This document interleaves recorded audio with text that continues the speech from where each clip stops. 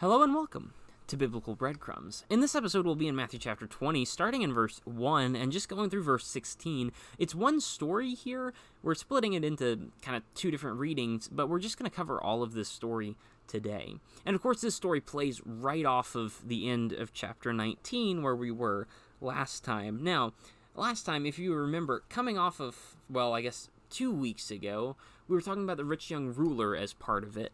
And this man who had so much stuff, and he comes to Jesus and he says, "Hey, I want to get to heaven on top of this." And Jesus says, "Well, you can get to heaven instead of this riches that you have."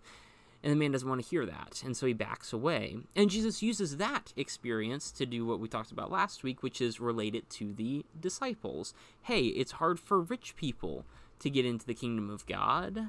You need to be willing to give that up. You need to be, thinking of yourself as a Christian, not as a rich person. You need to be thinking of yourself as someone that God's blessed to have riches, not as someone who has money. Oh, and also God's pretty good too, right? And so don't think of yourself like that, but think about yourself in this Christ-centered way, in this God-centered way. And of course, Peter, answering back to that, Peter listening so well, he says, "Hey, we've put everything away. We've left everything behind. What do we get out of it?" And Jesus says, "Yeah, no, you'll absolutely get stuff out of it. You'll get so much." But remember, in the last verse of chapter 19 verse 30, many who are first will be last, and the last first. And from there, let's look at chapter 20, because this first story very much plays into that verse and explaining what that verse really, really means. So let's pick up in Matthew chapter 20, starting in verse 1. Matthew 20, starting in verse 1.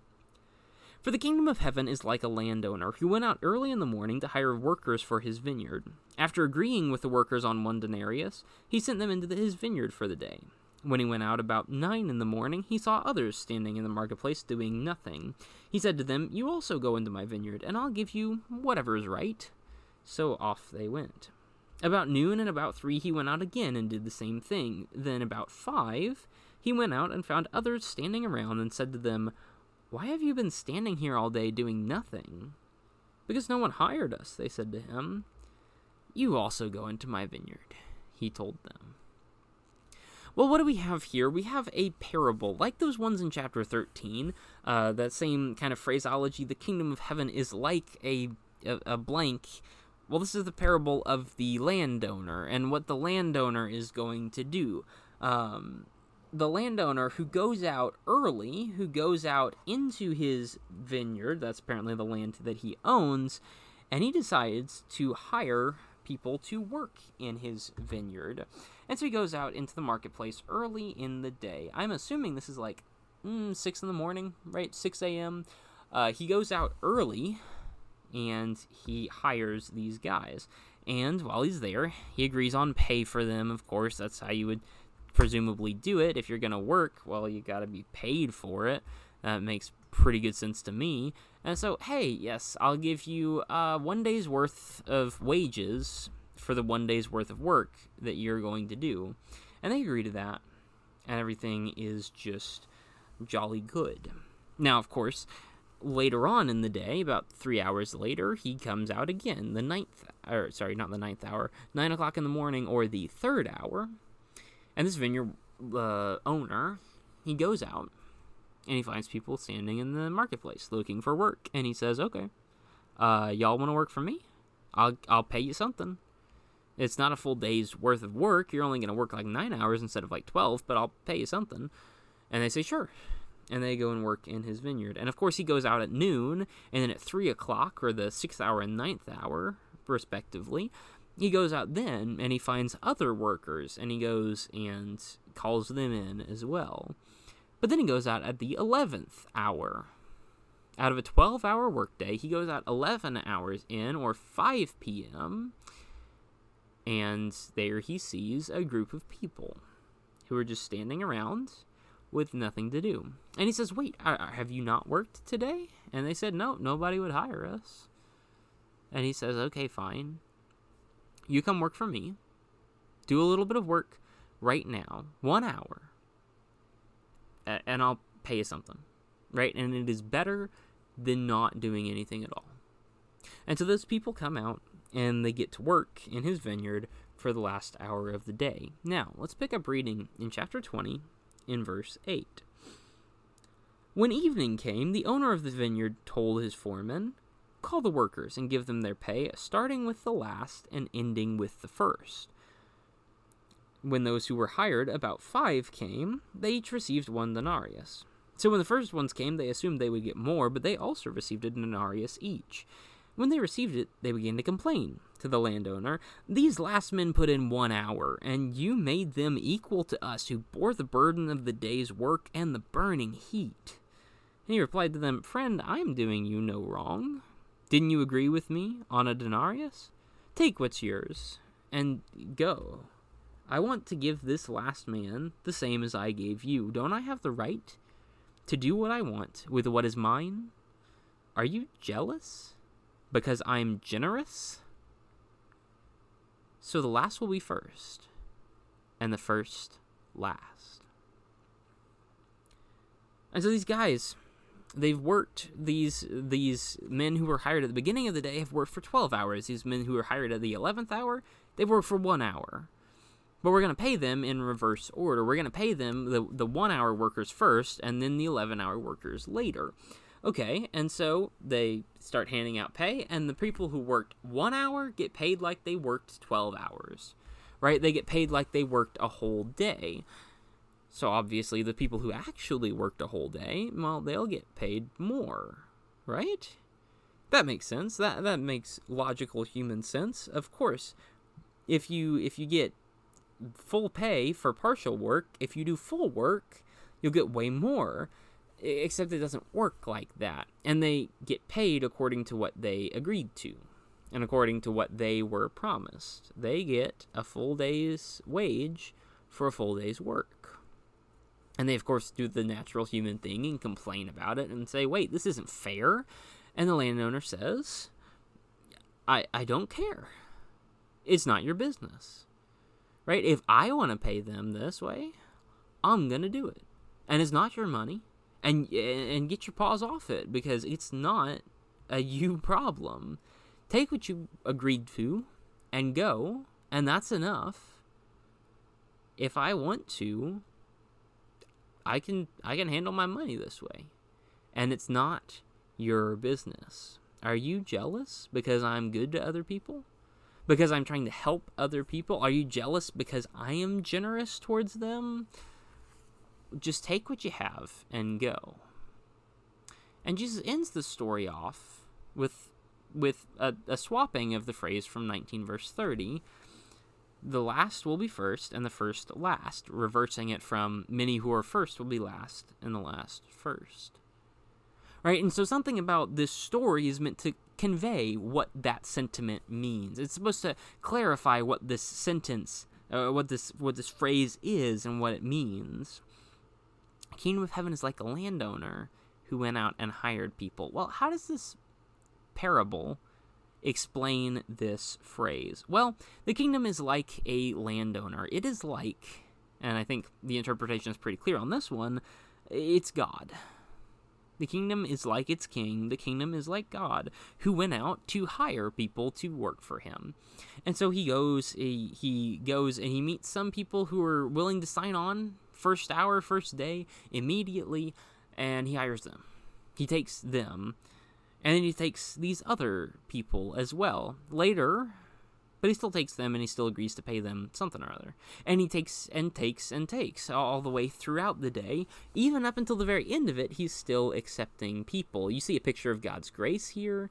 You see his mercy towards others, towards people who really don't deserve it. I mean, you stand around in the market for 11 hours, and then you expect anything? Well, no. But God is nice, and he's going to give it to these people anyway. He gives them the opportunity. And anyone who comes and works, they get paid exactly the same amount.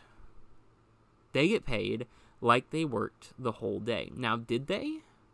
No, most of them didn't. But they get paid like they did.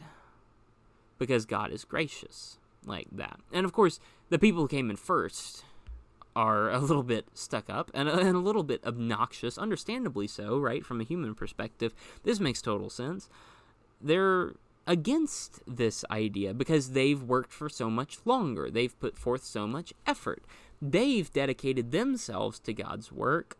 Why should these people who are coming in late get the full benefits? Because they haven't worked like I have. They haven't done the things that I have. They haven't converted the people that I have. They haven't lived for God since they were like 10 or 20, right? They're jumping on board at like 60 or 70. Okay, I got 50 years on them. Am I not going to get paid that much more? Well, no. Because that's not how the kingdom works. You know what kind of viewpoint that is? It's a very Pharisaical kind of viewpoint. It's a very Pharisaical thing to do, to be so high up with God, right? To work in the temple and to be a leader of the Jews and a rabbi in the synagogue, and you're going to get so much glory for that. Well, yeah, physically. But spiritually, you're not going to get it. Because that's not how the kingdom works. It's not about what you do. It's not about all the cool things that you get done. It's not about how much you give up for God, even. It's about, did you work for him or did you not? And if you did, whatever quality or quantity it is, if you worked for God as you were best able to, for the amount of time that you were able to, okay. And that's accepted. But if you didn't work for God, it doesn't really matter where you are. It doesn't matter who you are. If you didn't work for him, that's on you. And so don't question God when he helps other people. Don't question God when he gives to other people and when he is generous. That's not our place. That's not their place. And that's not ours either. Think about how this relates to the previous story.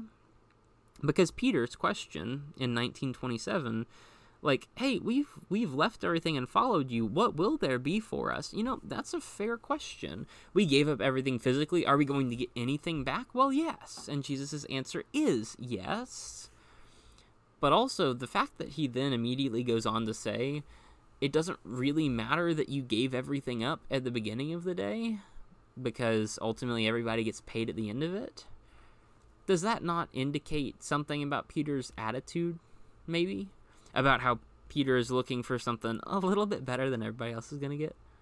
A little bit better than all of those later converts are going to be? Hey, I'm an apostle. I deserve a little bit more than what everybody else is going to get. I deserve a little bit of a higher position in heaven than what everybody else is going to get. I deserve that kind of treatment. Well, no. No, he doesn't. Because that's not how the kingdom of heaven works. It's about God, it's about Jesus, but it's not about you, and it's not about even the work you do. So work for God as you're able, and be content with the pay that you're given. It's going to be the same as every other one of God's workers, and that's okay. Whether you did more or less than they did, we'll all be paid and given the same. Now, there's not really a typical, I guess, application section like I typically do, but let's look at a couple verses and just kind of see the big points and some danger zones, maybe, some things we need to think about. Look at verse 12. These last men put in 1 hour.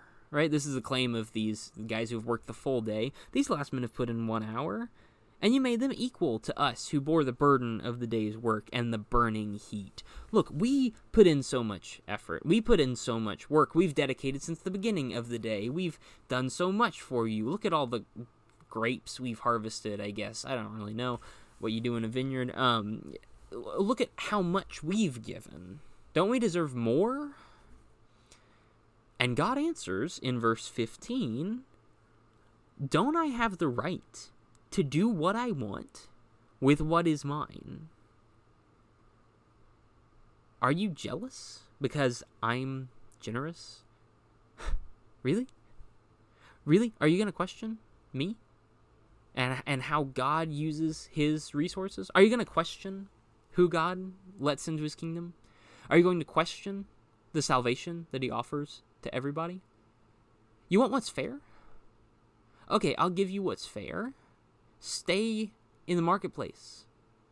Because you know what fairness is? And here's the issue, is that we say, hey, we've worked different amounts. We've worked more than these other people, so we deserve more reward. And when God says no, we'll get agitated about that. And we'll say, wow, that's not fair. Do you know what is fair? Well, it's not their vineyard in the first place.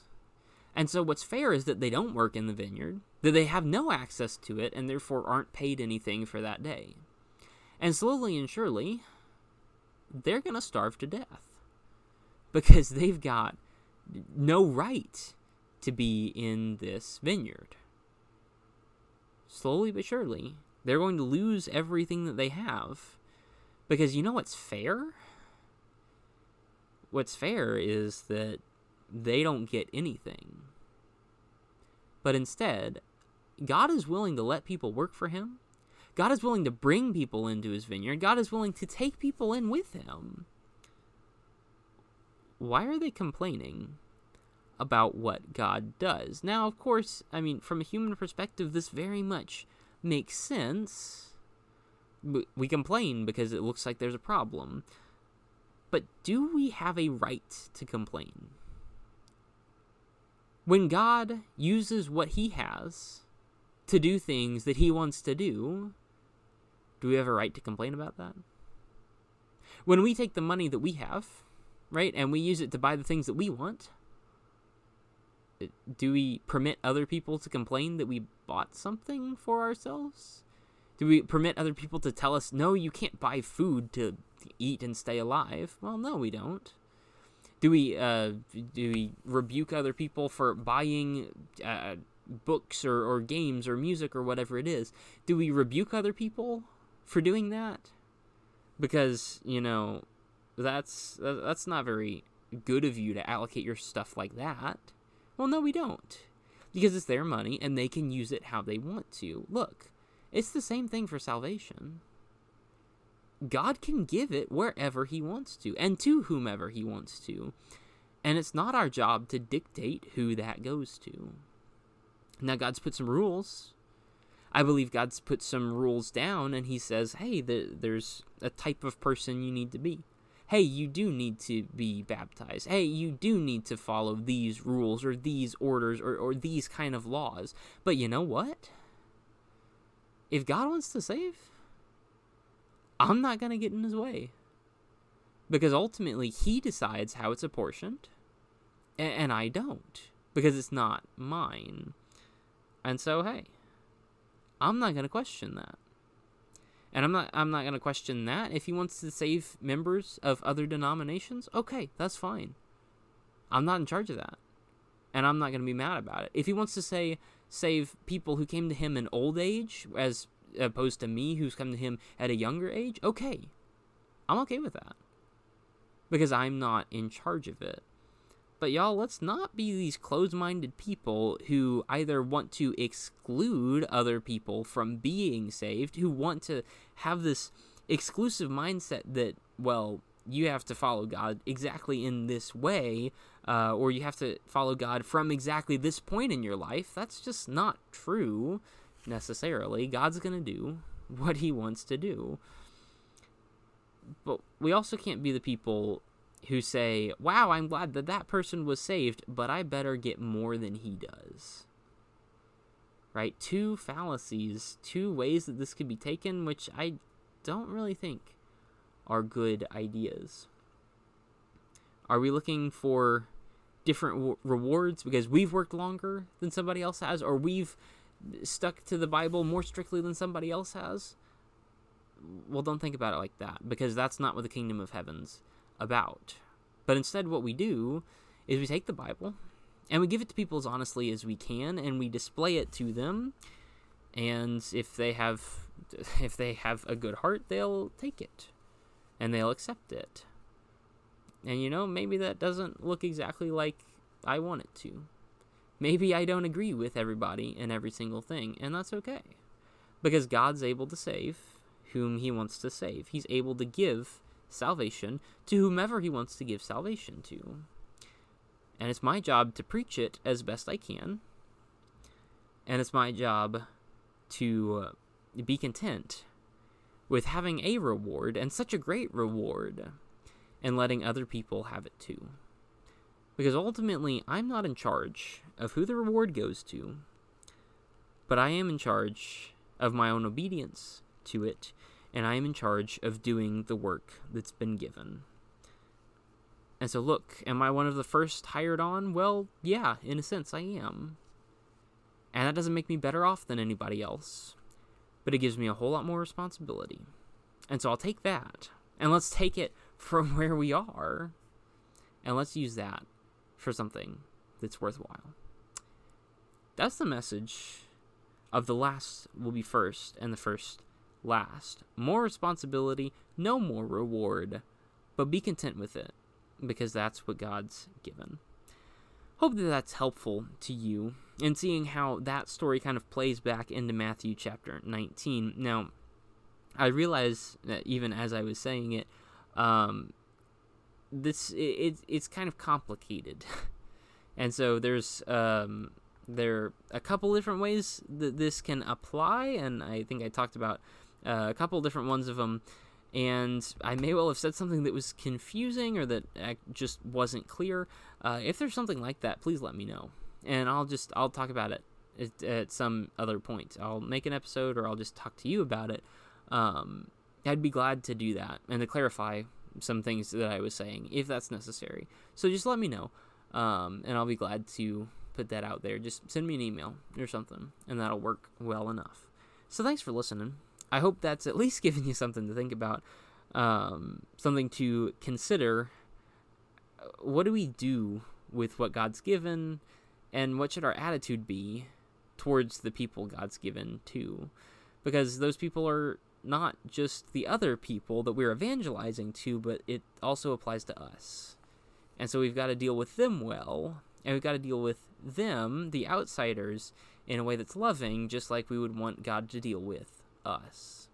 And maybe that's a good overall explanation to kind of get at the ideas I was going for. So hopefully that's something good to think about and to consider, at least to see how it works out and to think through it, and see what you can gain from that. Hope that's helpful. Hope you've enjoyed. And I'll see you on the next episode of Biblical Breadcrumbs.